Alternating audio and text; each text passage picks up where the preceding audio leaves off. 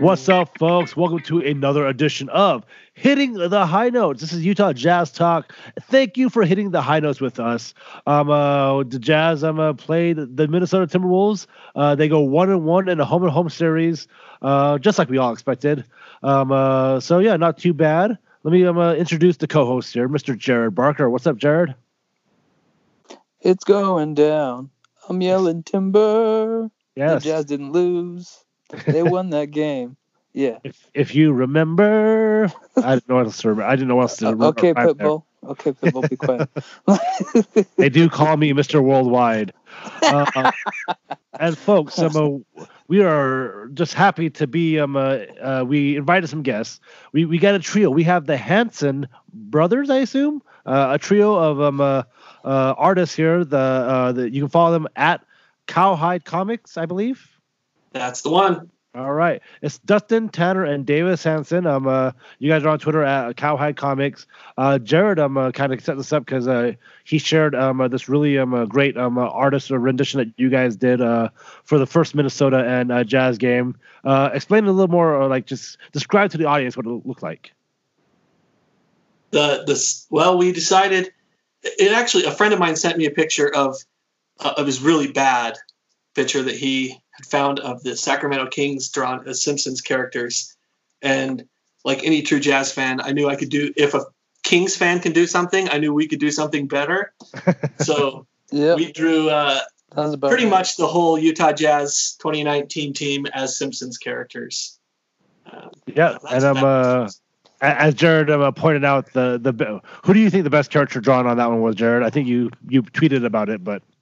Oh yeah, Quinn Snyder, man. The Quinn Snyder being almost a doppelganger for Moshe Zlak is perfect. Yeah, it's perfect. Impressive. I mean, he just didn't have the Mo nose, which is fine because Quinn doesn't have a Mo nose. So that's true. Somebody tweeted out a picture of Mo's and they painted off the banner and put Quinn's on it, and it was my new desktop. So it's incredible. I'm looking for Amanda Hugginkiss. Is there Amanda Hugginkiss here? I think one of my all time has got to be. He's like, okay, I'm calling. No, I was gonna say the one with huge ass, but yeah. No, it's the one where the other guy is actually there, and he's like, this is a horrible prank gone wrong. Yeah. All right, see you later. Yeah. All right. Well, we're going to get into some Simpsons talk a little bit later in the podcast, but first we want to, people join this for some Utah Jazz talks. Let's do some Utah Jazz talk.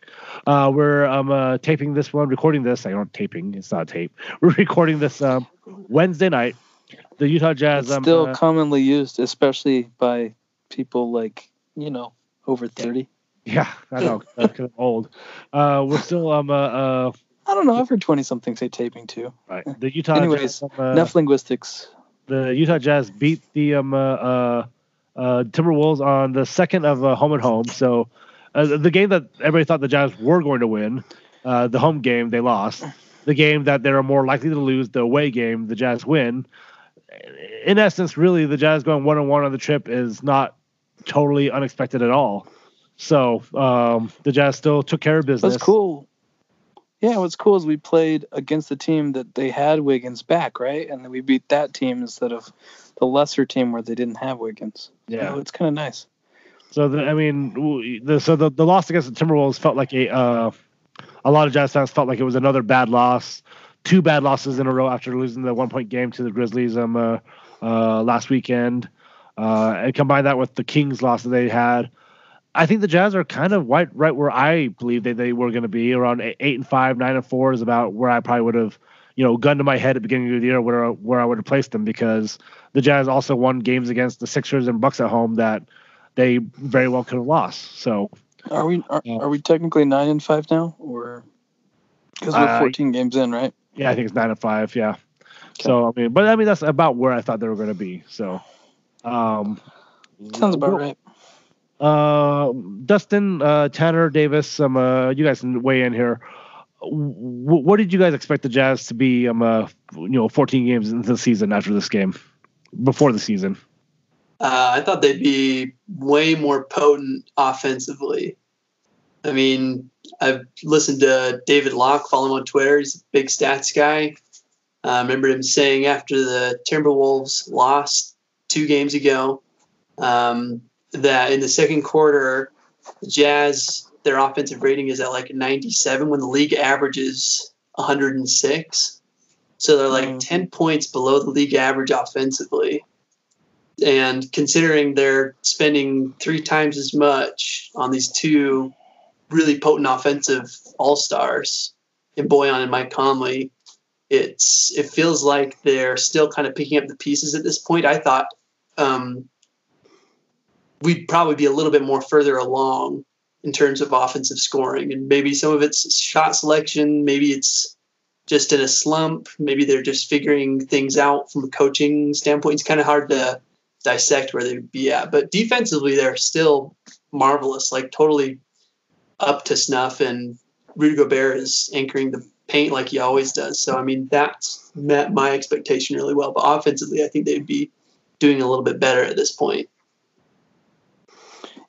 Yeah. I think who and I were both about. Oh, wait, I'm sorry. I forgot that you guys have multiple people over there. No, you're good. You're good. Go on. It was a Tanner or David? That was Tanner. Yeah. We sound a lot alike. So, they'll just people get confused. Go, Tanner, go. We were kind of laughing about it because he said at the beginning of the season, we were saying, yeah, man, it looks like they kind of traded offense for defense, and so we were worried defensively of how they were going to come out of the gate. But defensively, they've been fine. It's interesting to me that the offense has been the thing. It's kind of the opposite of what I expected. But record-wise, I'm kind of with who on this one. I thought this was about where we'd be. I'm not surprised. And actually, I think we looked at it like the first 20 games and we were like, yeah, anything above 500 would be pretty good, because they had the Bucks and they had the 76ers and the Clippers twice. And, it's been a rough schedule. So I'm not one of the hanging off the edge of the cliff type of Jazz fan guys. I think we're in pretty good shape. Why don't you step back from that ledge, my friend? I don't understand. We do a lot of karaoke on this podcast as well. That's good to know. I was going to quote Thelma and Louise, but I'll leave that for the other podcast. Right. So the Jazz. Ironically, the Jazz are exactly where we're at, right? With a low-rated offense, but a really high-rated defense. Yeah. And that brings me to one of the points I wanted to make was that. One of the reasons that we thought the defense was going to suffer is because the Jazz lost Derek Favors in the offseason. And, it's one of the moves that kind of had to happen. And a lot of people I've been seeing lately, especially after the bad losses, because of the rebounding and everything, are like, well, this is why we're missing Derek Favors. This is why the Jazz missed Derek Favors, and he was underappreciated. And I thought that was kind of weird because... Go ahead, Jared. Oh, I was just thinking that, we've seen a lot of that talk, and it's like, Derek Favors Derek and Rudy together wasn't helping our offense be super stellar, so it's like, it's kind of weird that we're struggling offensively, and then we're going, oh, we're missing Derek Favors. Yeah, and I get a lot of Jazz fans miss Derek Favors, and Jared's a huge proponent of Favors. When he signed when he signed the podcast contract, he stipulated that it had to be at least 5 minutes of Derek Favors talking every podcast. So, but and I get that people, I get people like Derek Favors, and I think the tweets are weird about people not, because I think at least the Jazz Twitter bubble that I'm in, I see a lot of people who appreciate Derek Favors, and the ones that I agree with are the ones that understand that Derek Favors doesn't mesh with this team. Just salary cap wise, I don't know what move the Jazz could have done to get Conley and Bogdanovich and keep Favors. It's almost virtually impossible to fit all that salary on the roster. If Derek Favors were to come back next year, that's ever going to happen is if he comes next year on a vet minimum, and that's not going to happen. Or for the MLE, something like that. Yeah. There's no reason unless he really wants to take a huge discount to come back and play for the Jazz, which I just don't see it happening. But hey, again, that'll be something we talk about in game 80 or whatever. I think it's weird that people want to. Of course, they love Bojan. Bojan has shown that offensively he is worth what the Jazz are paying him. I'm going to stop you before you finish off your Bojan thought, because just to finish off with Favors, he had that 2020 game last week. Woo woo. Yeah. So I think it's just weird to keep bringing up Favors, because the Jazz defense is not suffering. It's not the defense that's suffering. Yeah, the Jazz backup center right now is suffering, but it's because their Jazz backup center that they signed in the offseason is hurt. Ed Davis is supposed to be the backup center, and he's going to be reevaluated in 2 weeks, or evaluated in 2 weeks, and hopefully that means he'll be back sooner than later. That's my hope, at least. But yeah, the Jeff Green, Tony Bradley menace at the 5 have not gone extremely well in the games that they've played. So the sooner the better would be great to get Ed Davis back. Yeah, I wonder how much of that also comes from fans that are diehard enough that they're digging around and checking out the box score for New Orleans and looking at it and going, man, Derek Favors is getting 6-7 minutes a night some nights. And I've seen a lot of people tweeting out they're not even using him properly, and so there's some sour grapes there. It's kind of like the ex-girlfriend that leaves and you see her with a guy that doesn't treat her right. You're like, what? I treat you so much better. That's a good analogy. I mean, that is Favors a great analogy. Yeah, Favors has been kind of hurt this year too, so that's not totally New Orleans' fault. So right. No, for sure it's not.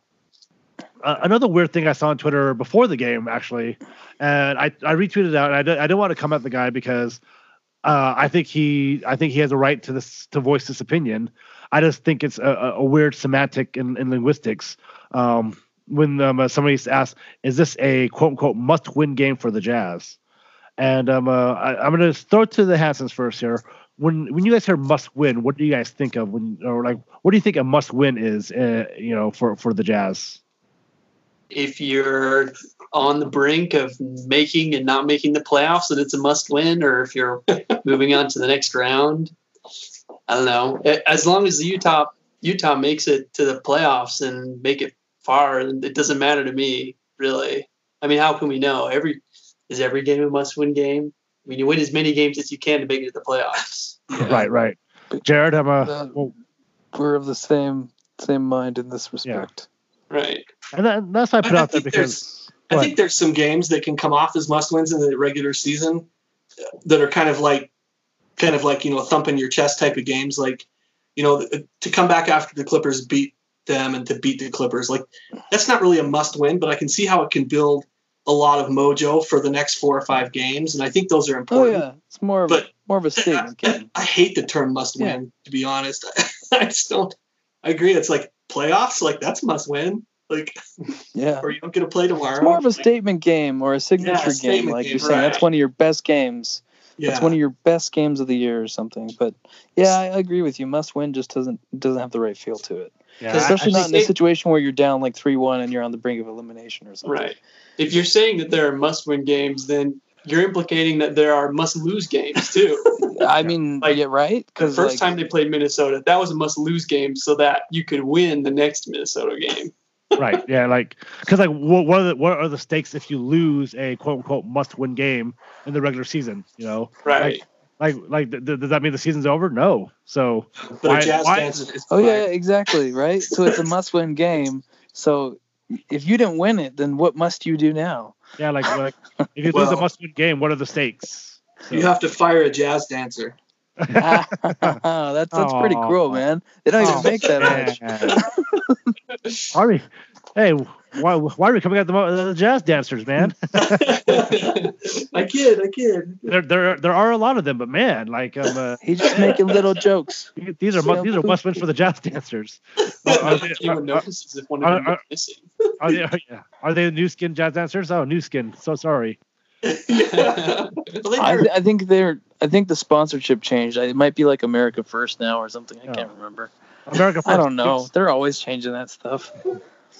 America next First. Year next year they're going to be the Cowhide Comics. There you go. I mean, yeah, sky's the limit for you guys, man. So I think must win is such a weird term to use. I remember one of my friends actually was asking Tony Jones. It was like Game 4 against the Blazers. It was still like early March or late February or what it was. It was still like 2 months before the end of the season, and he called it a must-win game because the Jazz needed to have the season series against the Blazers for some reason. And as we all know, at the end of the season, it didn't matter. The Blazers tried to lose the game to get the Jazz to fall to their seed. And it didn't work anyway. And so if the Jazz had lost one more game, they would have played the Blazers in the first round. So those must-win games weren't must-win at the time. They feel like must-wins, but again, you don't know until the end of the year. So, but yeah, so I think that's this weird phrasing, I should say. Boom, phrasing. That's a very good point. That's a very good point. Okay, Archer, we got you.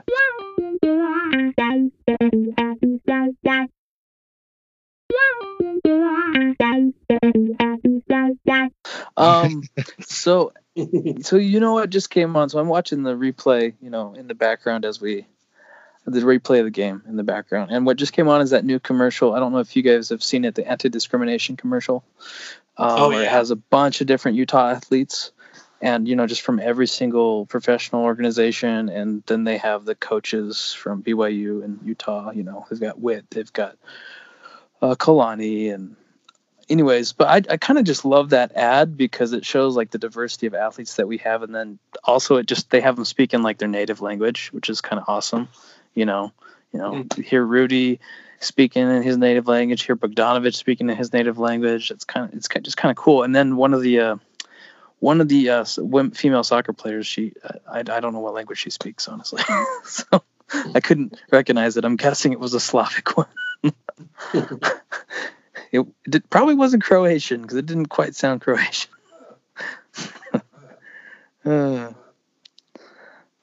But yeah, I just thought that's like a really cool thing that I feel like Utah is getting more, we're more culturally aware. We're more conscious of like the differences in people and stuff like that. And I think that's a really great direction for our state to move in, honestly.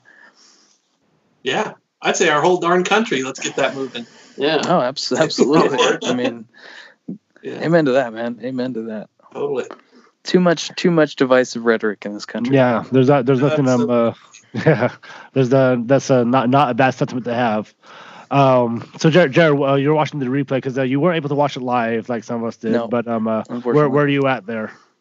It's halftime. Well, so I'm gonna give you a small spoiler alert of what happened here.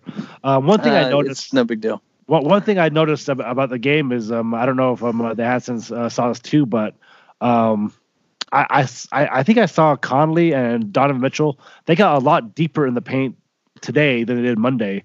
So we saw very few floaters today. Cat was dropping way back on Rudy on the pick and rolls. Conley was able to get to the whoa. Good. Bless you. Yeah, that was me sneezing. Sorry. Conley was able to get to the to the rack way easier. He didn't need to pull out the floater today. So I thought that was really nice to see less floaters, and I think that really helped the Jazz offense today. Yeah, that's good because Towns doesn't seem like he's not a really great defender. He's okay, but he's not great. Like he can block shots on occasion, but he's not somebody that you can team on defense. Yeah, like, exactly. We saw, you guys probably saw the Andy Bailey tweet today. Bleacher Report made some fancy. Oh, it was Slam made some fancy video about what an awesome defender Cat is, and then Andy Bailey replied it out, and he's like, they're actually 1.5 points worse when he's on the floor. Like he's not a defender. Yeah. That's what we've always loved talking about. Is like there's a big difference between a guy who can get a block shot and someone who can defend so that the shot doesn't happen. Like it's such a massive difference, and Rudy is that guy. Like he alters your offense rather than gets a couple of block shots. Right. Now, I'm going to just throw my 2 cents out there just because this is how I feel about it, but this is in no way meaning to throw shade at Andy Bailey or whatnot. But the man is basically a Nuggets fan, a Joe Sixtan masquerading as a Jazz fan. It's like serious shade. Can we have shade?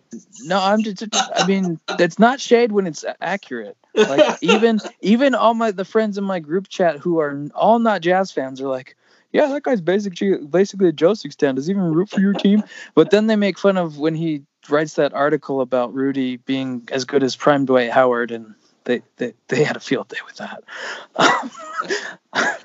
I mean, the man brings so much pain to me as a Jazz fan, just because everybody will make fun of the like McCade level takes that he has.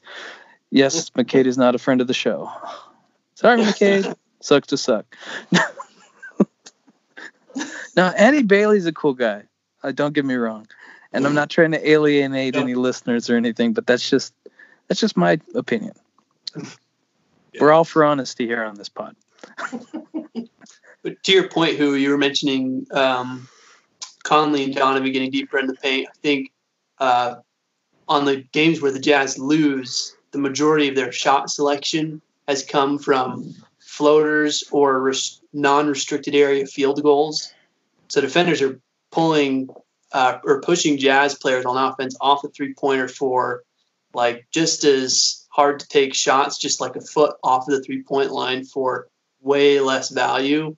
I think one of the bigger focuses, and if you look at the box score for this game, is that the Jazz are taking more threes and more shots in the paint because those are higher percentage shots. You get way more value from three-pointer, obviously. But in that loss against the Timberwolves, when the Jazz were at home, they had, I think they were 5 of 34 in non-restricted area field goals, which is just awful. Atrocious. Yeah. Whatever. Mm-hmm. Donovan is in a slump. Good players get in slumps all the time. Donovan didn't have a great shooting night tonight either until the fourth quarter, and he kind of fired up again. But I just love that. Jared, it's so awesome. Oh yeah. Spoiler alert. Here's what happens. Sorry, Donovan has 5 it's fine. threes. I know what happens. I know we win, so it doesn't matter to me. I honestly don't care. Typically, I'm not the type that really rewatches games unless we're going to talk about it. We're just having fun. Well, I know it's a win, and then I just saw they just had the graphic of Prince, and I'm just like, oh wow, it's already been 3 years since he died. It's crazy. Wow.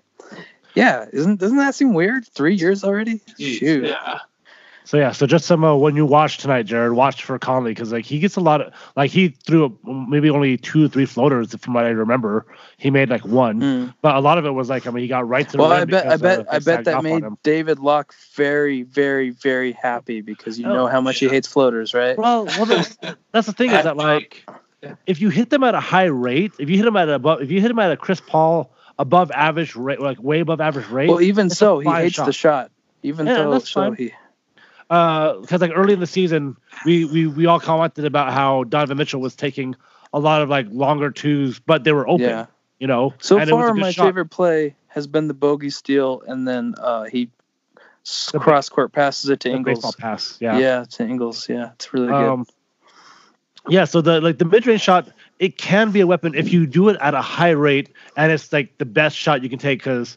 When Donovan took them, it wasn't out of the Jazz offense. It wasn't he was forcing things up. It was because he would come off the screen, and they gave him 4 feet before a defender was at him. So it was basically a shoot-around jumper, Yeah. And he was hitting him at a high rate. Holy crap! Rudy is dominating so far. Rudy's had a very good game. Yeah, my goodness! Towns had only had 3 points at the half. Oh wow! Spoiler alert: he doesn't score again until fourth quarter. Nice. The Jazz. It's fun, right? Who? Right. Eats him alive. He just eats him. Well, I know Rudy can eat him alive. I've seen him swallow him whole before. Yeah. So. They played the defense differently. So instead of Rudy guarding the paint, he just stayed up on Karl Anthony Towns, and Cat had the Cat Man, Cat Towns. I love that Boiler calls him the Cat Man. I can't wait till he says something like Catmandu or something crazy like that. Oh, he will. Yeah. I wish we had Rubio on the team still so we can go meow. Yeah.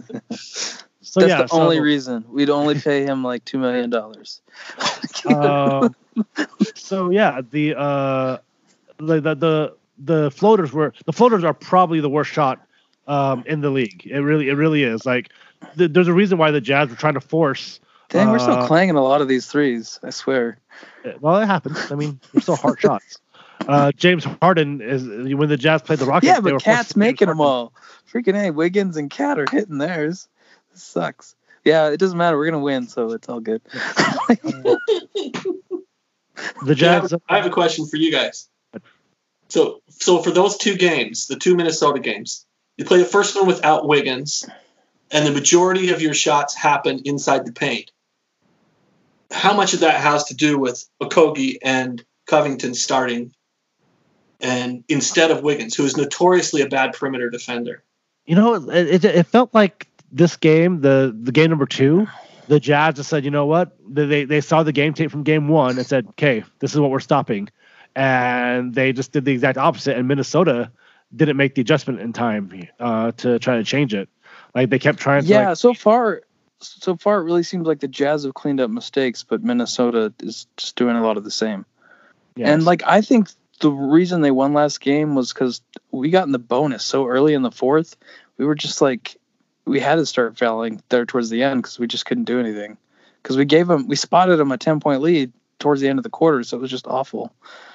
But Wiggins is getting to the rack with ease. It's kind of interesting. The one thing I do see, and like so at the beginning of the year, I was a firm believer that the Jazz bench was going to be good. That was going to be good enough at least. And 14, 15 games into the season, I'm like readjusting my thought here. Now that I have more data. Exposed. We just have more data now. Like wow, okay, these guys are not playing. I don't blame Jeff Green and Emmanuel Mudiay because these guys are minimum amount players that are playing better than their minimum contracts. Yeah, I agree.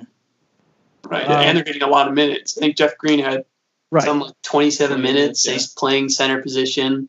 Right, out of position. Yeah, that's a rough call. Joe Ingles is playing power forward off the bench for the second half. It's like so weird. It is really strange. Would I put Mudiay in the top 12 of backup point guards in the league? No. Right. Do I think Mudiay is one of the better veteran minimum point guards in the league? Yeah. It's all about what you can get. The Jazz had no more cat to play with, so they have to get minimum players. And I had this take, which is probably a bad take, but I said I'd rather have Mudiay than Neto because I feel like if you can try to develop something out of Mudiay and he stays, and we're that much better for it, why the heck not? I totally agree. Even if it's just size alone. Mudiay, there's a couple possessions. Yeah, because Neto would get killed on defense. Yeah, there was a possession where he when they put Dang in, where Mudiay stopped or was defending him in the paint. Like with Raul Neto, that's points. Yeah, and I feel like the more I see him play, the more I see him looking to clean up some of those bad defensive tendencies that he just developed on some bad teams. Like when he was with the Nuggets, they were not a good team. When he was with the Knicks, they were obviously not a good team. They haven't been one for like 10 years. And they were one for like one year out of those 10. Like no, there was like 2 years because they signed Stoudemire, and then before his knee's starting to go, then they signed Melo. Well, they traded the farm for Melo, which was the stupidest thing they could have done. Yeah, I believe Mudiay can be serviceable, and that's kind of what I mean, the thing is that Mudiay is also pretty inconsistent, and he's doing a lot on offense that sometimes hurts the Jazz. Because sometimes you get the fake behind the back layup, but then you get the 3-minute stretches where he just throws up 3 mid-range jumpers out of nowhere, not trying to pass the ball around. So it's going to be a learning thing, and there's going to be some rough times with him. But again, as far as minimum level players that the Jazz were able to get, I think that's a pretty good. You know who I think we haven't celebrated enough. I think that we don't talk enough about how amazing Royce O'Neal has been. His defense is on point. He's still playing, basically, I think he's playing better offensively than he was last year. He's a little bit less hesitant to shoot. These are all positives. And honestly, I wish we had signed him to an extension already because he's going to be expensive. He needs to shoot more. Yeah. But he could shoot a little bit more. Yeah. I think the Royce O'Neal extension is something that we'll talk about because like there's some semantics that I think the reason why I'm sure the Jazz tried to offer him something that he just wanted to wait. I think he wants to wait the market out. So You should. Yeah. Yeah, which makes sense. and so I don't think yeah. he cares about going anywhere. I just think he wants to see what he's worth. Yeah, and it's a very smart business decision to Yeah, try to get as absolutely. much money as you can because like Ooh, yeah, Donovan just hit a 3, guys. oh you're in the third quarter or fourth quarter. Yeah, third quarter. Oh, all right, well, wait till the fourth quarter. You're going to be very pleasantly surprised. Who do you, so yeah, the Jazz will be on their Thanksgiving road trip though, have a 5-game road trip coming up, and that first game's in Milwaukee. So the Jazz fans could be in for a rough time because that's going to be a rough road trip for the Jazz. Yeah. That'll be a difficult road trip for sure. I mean, somebody was saying that like their Jazz were going to be like we're going to be on a road trip for Thanksgiving. Is that right? Team is. Yeah, for 5 games. Thanksgiving week, they have a 5-game road trip. Gotcha. So, and they were saying that Conley would just invite everybody over to his Memphis house.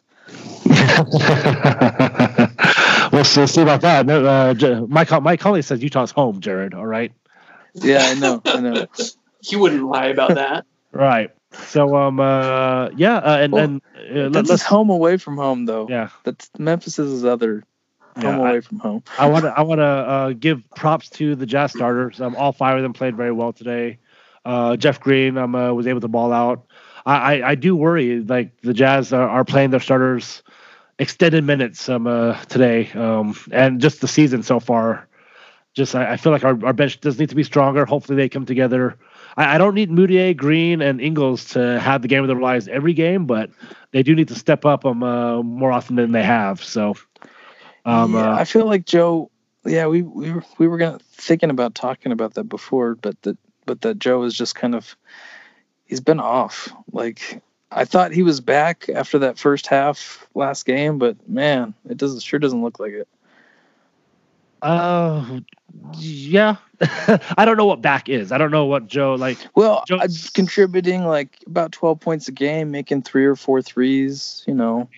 I mean, boy, if he did that, he'd be in line for almost some 6th man of the year. You know, like 12 points a game off the bench is pretty impressive. Yeah.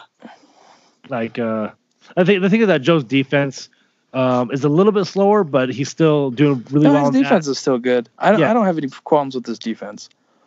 Problem is that as I said last podcast, I think age might be creeping up on Joe a little bit, and he's just not as effective as he was 2 years ago when we saw him at his peak. And so that's I can see that. Some of that to me also is I think Joe's best role has been facilitator, period. And when people were talking about, Joe's great years being when he had Hayward and what's his name? George Hill. Like offensively, those were his best years statistically. And even like from just an impact standpoint, when you're a facilitator, you have to have great players around you. And when he comes off the bench, he's not playing with great players.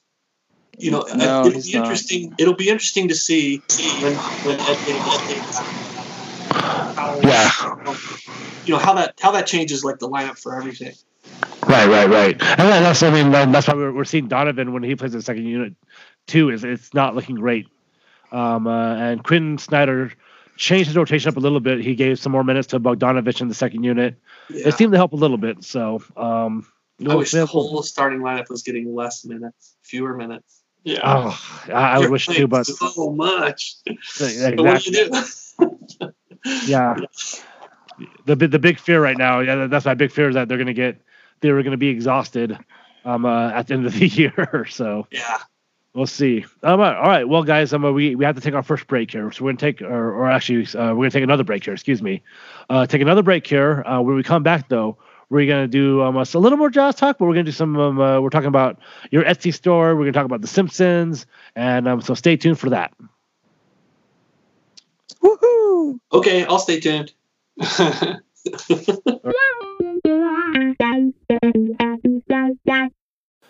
Thanks for listening to this episode. Also, thanks to our Utah sponsors, the Off-Broadway Theater in downtown Salt Lake and the Great Room Escape in Layton, Utah.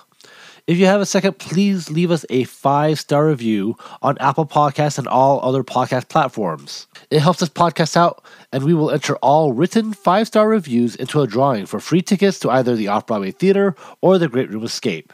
Just write a 5-star review, and you'll be entered to win.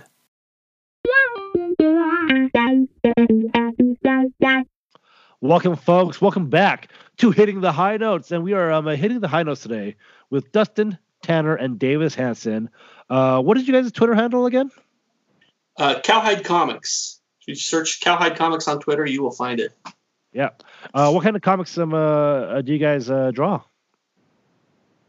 Well, actually, I just finished a book with DC that I'm doing, a graphic novel with them. Detective It doesn't come out Comics? until May. Oh. Yeah. The three of us. This is Dustin. I'm the dad, and I've corrupted my two sons over the years, making them read comics, draw, and watch sports. So we're all kind of pretty hard into the comic scene. Just finished a graphic novel with DC, and that'll be out in May. Because when you finish stuff in the books industry, you have to wait 1,000 years for it to get printed. What's it? Is there a working title for it? There is. It's called My Video Game Ate My Homework. That sounds DC hilarious. has I'm really excited about it. It's one of the rare new IPs that DC has done in the last 15 years. So it's been really fun. Mm-hmm. They were super cool about, just letting us explore and do really cool things and bring a new property to DC. So it was a fun opportunity. That's awesome. And Cool. Davis, who was here but decided that he ran away. We don't know where he is. he did all the color work for it. So Davis and I worked on that first one. That's kind of where the comic thing happened. But at the beginning of the season, I was probably literally a couple of days before, we were just goofing around and talking about oh, I know what it was. It was the Portland Trailblazers. The Portland Trailblazers have a poster program that they do where they sell 50 limited edition prints every game, and they're by 50 different Portland artists. And so somebody was sharing that around, and they're really cool. They're super beautiful prints. And we're like, man, if I had jazz prints like that, I'd hang them all over. That would be so cool. We're like, well, we can draw. We're jazz nerds. Why don't we just do a couple is what we were going to do. We were just going to do home games and do them when we felt like it. And so far, I think we've done every game pretty much. It's just been a lot of fun. So once we kind of get started.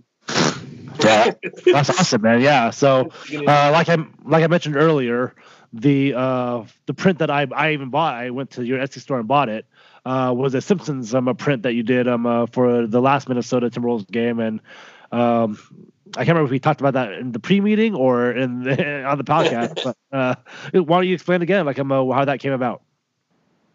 Yeah, I think one thing that we've liked kind of playing around with, if you go on the Etsy store, you can kind of see the history of the first 12. We've experimented all kinds of stuff. What's that? Do you just search Cowhide Comics on Etsy? Yeah, that's probably the best way to find it. It'll show up pretty quick there. Cool. And you can kind of see kind of where we started, and we were doing our motto has been for us here, if we don't want it on the wall and if it's not fun, that we're not doing it. So we're being really selfish. We're drawing stuff that's fun for us and that we think would be cool. And it's just so happened that I think it resonates with a lot of other jazz fans. So that's been a lot of fun. But the Simpsons one just kind of popped up, when Disney Plus came out. We were like, oh my gosh, Simpsons, this is all of the Simpsons episodes. So we've kind of been binging a little bit.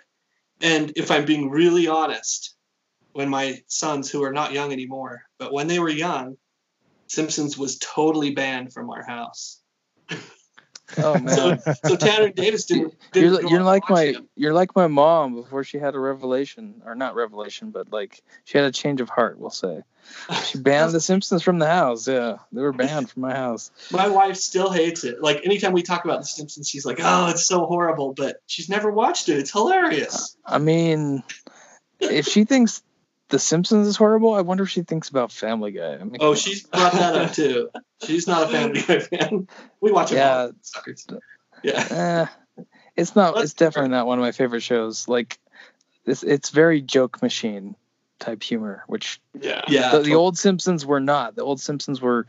That's what people do not understand about the classic Simpsons, man. Like, do you guys have an all-time favorite Simpsons episode? Either the two of you. I don't know if I have favorite episodes, but I know we have a lot of quotes that we use in the house. Okay. Like, just because I don't care doesn't mean I don't understand. Like, is a Simpsons quote that we've said a lot.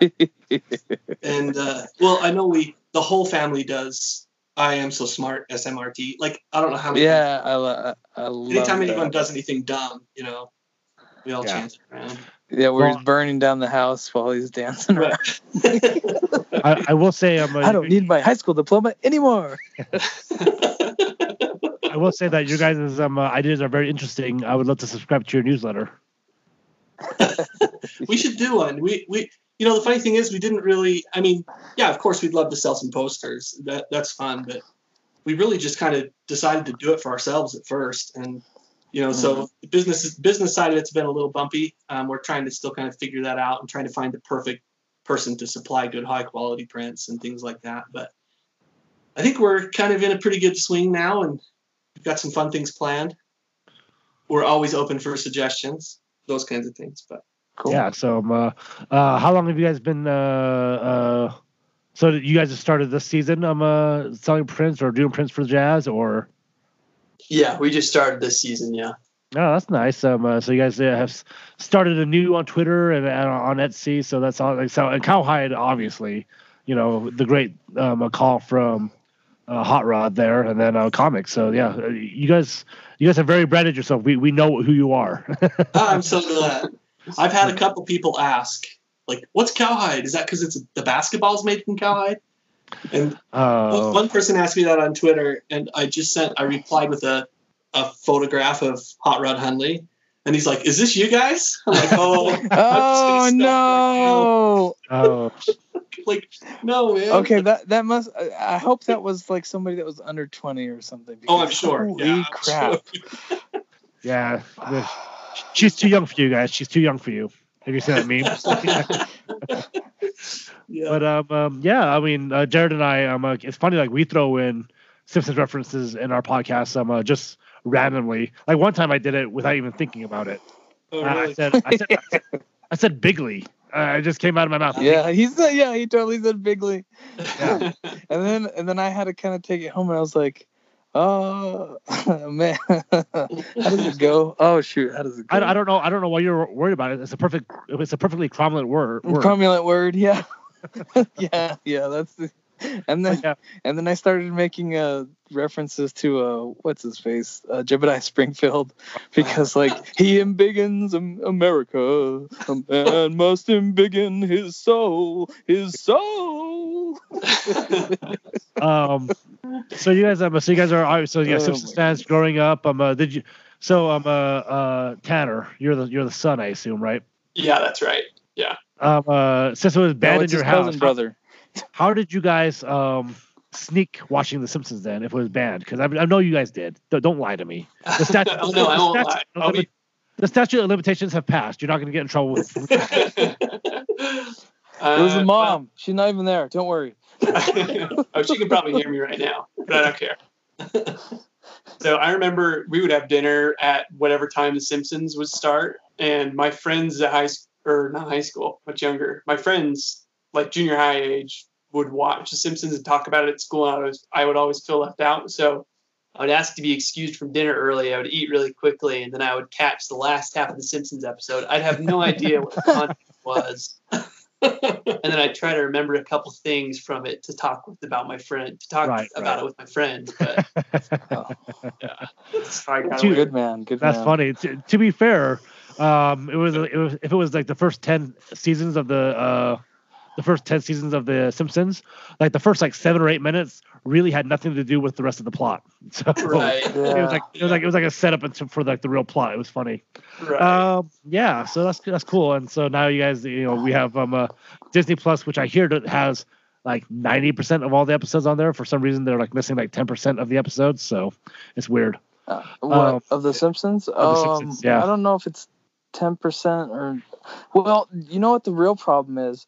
The real problem is they're cropped. So some of the visual gags are like, okay, so they're visiting the Duff plant, right?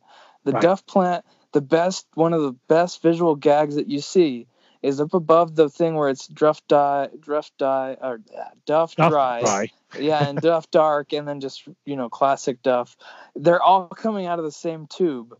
Like, oh man. And they're just split into 3 different things. But they crop that out so you can't see it. Oh man. Like, it's like, and it's just like, man, that's ruining some of the freaking jokes. Like, that's painful. Like, because honestly, that's the great thing about early Simpsons, is that they were so rich in humor. There was humor from on the artist side of things, and then they had guys like Conan O'Brien and all these other people that went on to do great show writing elsewhere, writing for them. So they had this just staff just jam packed with talent, from Harvard and Yale and all this stuff. And then, as the seasons go on, seasons 5, 6, 7, 8, 9, they start losing this amazing staff. And then you get around to like 10, 11, and you've only got like a couple guys left. Like, I think, what's his name? Gene something or other. So like one of the only guys left from the early days. And it's kind of sad. I mean, you can definitely see, well, okay, so I'm a huge Simpsons nerd. So I'm just going to pontificate a little bit about Simpsons. So, like, there's a website called nohomers.net in reference to that Stonecutters thing, where there's a lot of Simpsons fans that'll post on a board like that. There's this great YouTube video that's about half an hour by this guy. I think his name is, he goes by Entertain the Elk on YouTube. And it's just, it explains, like, the day the Simpsons died, basically. And it talks about just how Homer transformed from this loving father into what everybody in the community refers to as jerk-ass Homer, where it's just like, everything was focused on Homer. Homer didn't give a crap about anybody else. Like, he was like terrible to his family. He's terrible to everyone. And you're like, how could anybody get along with this guy? Like, because early on, Homer is this, kind of lovable character, but he does kind of morph into this like caricature of himself, like midway when the Simpsons dies, you could say. Yeah.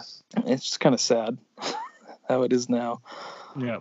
So you guys have like a rich history with the Simpsons. One of you guys even worked sort of on a Simpsons game, right? Yeah, I did. I worked at EA for most of my career. I worked in the video game industry. I actually worked on a lot of sports games initially for them. I worked on Madden and, those EA sports games. I helped them launch a franchise called EA Big that made games like NFL Street, which was totally my baby. Today my favorite game I ever worked on. That's cool. Yeah, it was fun, and we lived in Florida during that time. I have some great Tracy McGrady story. I'll have us on for another podcast. We'll talk about that. But okay, sounds good. But I left Florida because just wasn't working great for our family, and we had like 3 hurricanes in 3 months. It tore our house up, and it's a lovely Florida storm. And so we decided to move back to Utah, and so I left EA and started my own company for a while. And EA was my biggest contract, which is hilarious because I left them, and then they're like, "Hey, you want to keep working with us?" And at the time, they were doing the Simpsons game, and so they contracted me and a few people that were working with me to make the art for the Simpsons game. And it was a lot of fun. It was cool to see like all the original like turnaround drawings of all the main characters, like drawn by the original artists, and to kind of see some of those things and to try to take something that was 2-dimensional, like 2D cartoon, and try to figure out how to make that work right from a 3D perspective was really fun and like just really cool, challenging project. And then it's always fun to like just, the original voice actors recorded all the lines for the game, so we get to hear those early. And it was written by the writers from Fox Gracie, so it felt really authentic. But it's fun, yeah. So I've been dabbling around with Simpsons art style for a long time. Definitely an influence on mine. What makes the Simpsons art style unique and great? What was that? Sorry. Oh, sorry. I asked him what makes the Simpsons art style like unique or great or like just fun to draw. Part of it's their color palette. Like, I mean, nobody else does stuff that looks like you're dying of jaundice. Like, everyone's bright yellow. Right? That's very true. It's so funny. And then the over-the-top noses are obviously a huge part of it too. Yeah, so There's like a couple of things you can, if you're drawing somebody with Simpsons, you're like, yeah, just go straight from the bottom lip all the way to your neck, and you have a Simpsons character. Like, don't you? yeah, I'm hoping to get my own Avi here after this podcast, Simpsons style. So we'll hook you up. Send us a picture. Awesome. So we've talked about your Simpsons and your art background, but we haven't talked about your guys' Utah Jazz fandom background. Like, how did that start? How did you guys become Jazz fans? Well, I've been a Jazz fan. Obviously, my dad has been a Jazz fan much longer than I have. But I've been watching the Jazz ever since I could remember. Just playing basketball with my friends, pretending I was Darren Williams or Andre Karolico, Carlos Boozer. Like, that's the era that I grew up with. Mehmet Okur, playing the Spurs in the Western Conference Finals, right? Manu Ginobili and all that stuff. If you had to choose from that team, that Jazz team you mentioned, who would your favorite player be? Favorite from that generation? Yeah. Oh my gosh. It's Darren Williams. We all know it. It's Darren Because Williams. for me, I've got a 1-2, and then everybody else kind of just after that. Yeah. I loved Darren Williams, but the way he left really hurt. Probably AK-47 is my number one. That's a good answer. For me, it goes Money Man AK. Yeah, Nice. I love Memo too. Memo was awesome too. Yeah. I really wish that Achilles thing hadn't happened because that was brutal. I know. Yeah. You'd be an all-star in this league if you were playing for the Jazz today, gosh. fresh, like stretch 4, stretch 5. Like, I mean, He'd that's be totally his lethal. era. Yeah. I grew up in central Utah. We didn't have cable TV. So I grew up listening to Hot Rod and the Booner call games on the radio. That's literally where I heard it. And I do remember my first game that I ever saw because I was visiting my grandparents in Kaysville, Utah, and my grandpa was watching the Jazz game. So what you're saying is K-Jazz didn't make it out that far? No, this was probably even before K-Jazz. Oh, this is before K-Jazz. A long time Gotcha. ago. So, yeah, I remember watching, Adrian Dantley playing and those kinds of things a couple of times because we just didn't have TV broadcast. If it was on national TV 2 or 3 times a year, it would be like outstanding. And then even the playoff games weren't all on TV. And everybody knows. Oh yeah, because those are the dark days. Those are like the 70s era of the NBA where the NBA was dying, right? Okay. Yeah, it really was. And I remember the first playoff game I ever saw, or series anyway. But they only played the last game. They didn't even host the whole thing on TV, like where I was anyway. And so I do remember watching. And I remember hearing that a lot of those games would be like on tape delay and all kinds of stuff like that. It's crazy to imagine going from something like that to the era that we have now, where just everything's like at the click of a button. And right. Yeah, we're just totally saturated now. And yeah. So yeah, I grew up before then. So I've been a huge fan of. Well, I was a massive fan of Hot Rod Hundley. Like, I could call his game. Like belt height dribble and gentle push of the old mile arc and. He was just such a poet. I just absolutely loved listening to him call. And I'll still say it today. I think Ron Boone's the best color commentator in the NBA. He's the best. Like, just so good. I love Ron. Ron and Throw, when they replace Harpering, are like, that's such a better combo. Because Bowler is good, but Harp is just not as good enough as like an opposite to him or a contrast to him.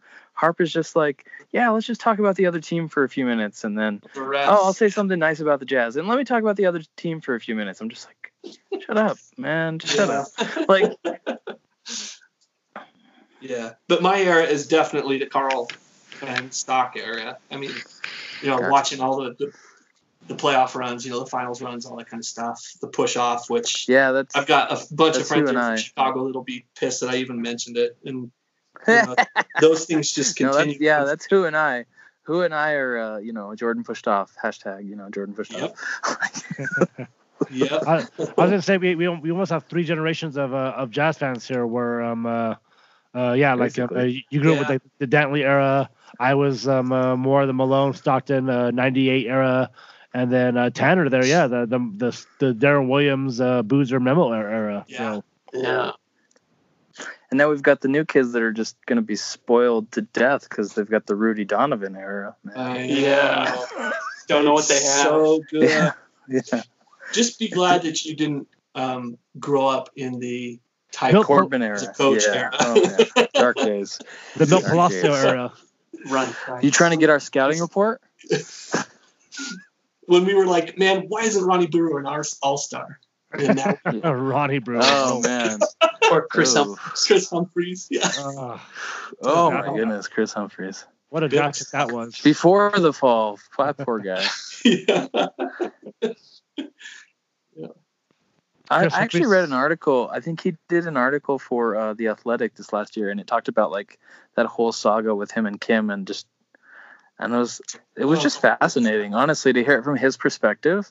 It was like, wow, I can definitely understand why it was such a struggle and whatnot for him, because it's just so weird, man. It's so much pressure, so much attention all of a sudden. It's just like, ugh. No one's prepared to handle that. Yeah, exactly.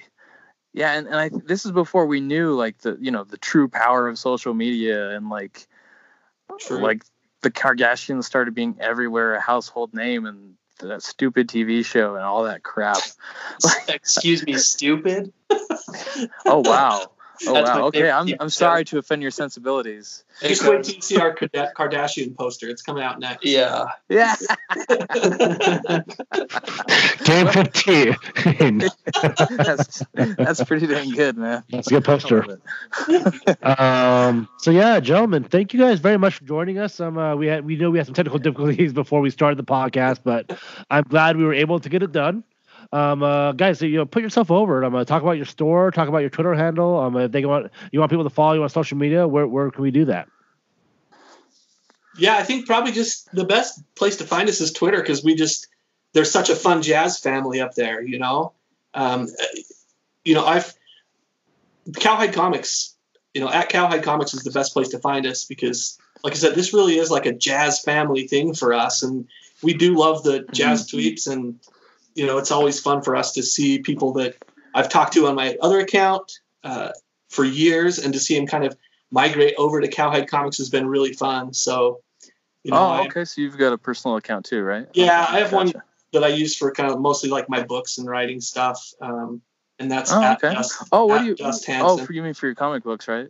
That's just Henson. Okay. Gotcha. Yeah, that's the best place to find us. I'll be retweeting some of your stuff out. Like I said, as soon as the game was over, as soon as I found out you guys were selling the print, I went and bought one. So I can't wait for that to arrive.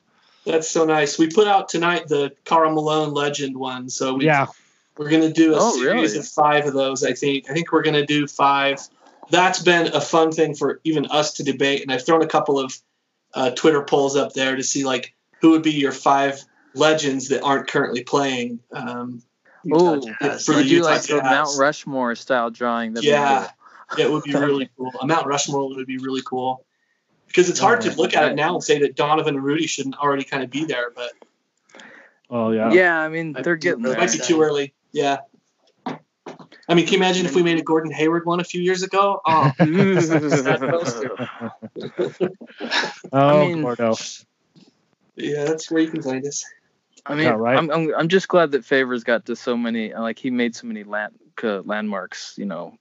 Pushed some other names down the list. like that Hayward guy you just mentioned. He pushed. That's true. That is true. Yeah, that is totally true. We're huge Favors fans too. Matter of fact, we're thinking we've actually found that when we make posters that are specifically jazz players, they do better. Like I did a Magic Johnson one, which I actually really like. I think it's a fun poster, but nobody even saw it, So when we put a jazz player on it, they do better. but we're really thinking Gotcha. we might have to do a Derek Favors for the game here on the 23rd. Oh, dude. Because it's Favors. It's everybody's favorite. I'm gonna have to put that on my Christmas list because it's the time of year where I'm not. It's the time of year where I'm not allowed to buy stuff for myself. So that's just kind of a rule in our family. It's like, yeah, you gotta stop buying stuff for yourself after was the end of October? No, it's like somewhere around the beginning of October. You stop buying stuff for yourself. We'll make it after November 23rd. I wish I could. I'll just have to send my mom the link. There you go. Moms love Etsy. Are you kidding me? They love it. I mean, except for mine. Like, she doesn't. Yeah, no, she doesn't usually do a lot of Etsy. I don't know.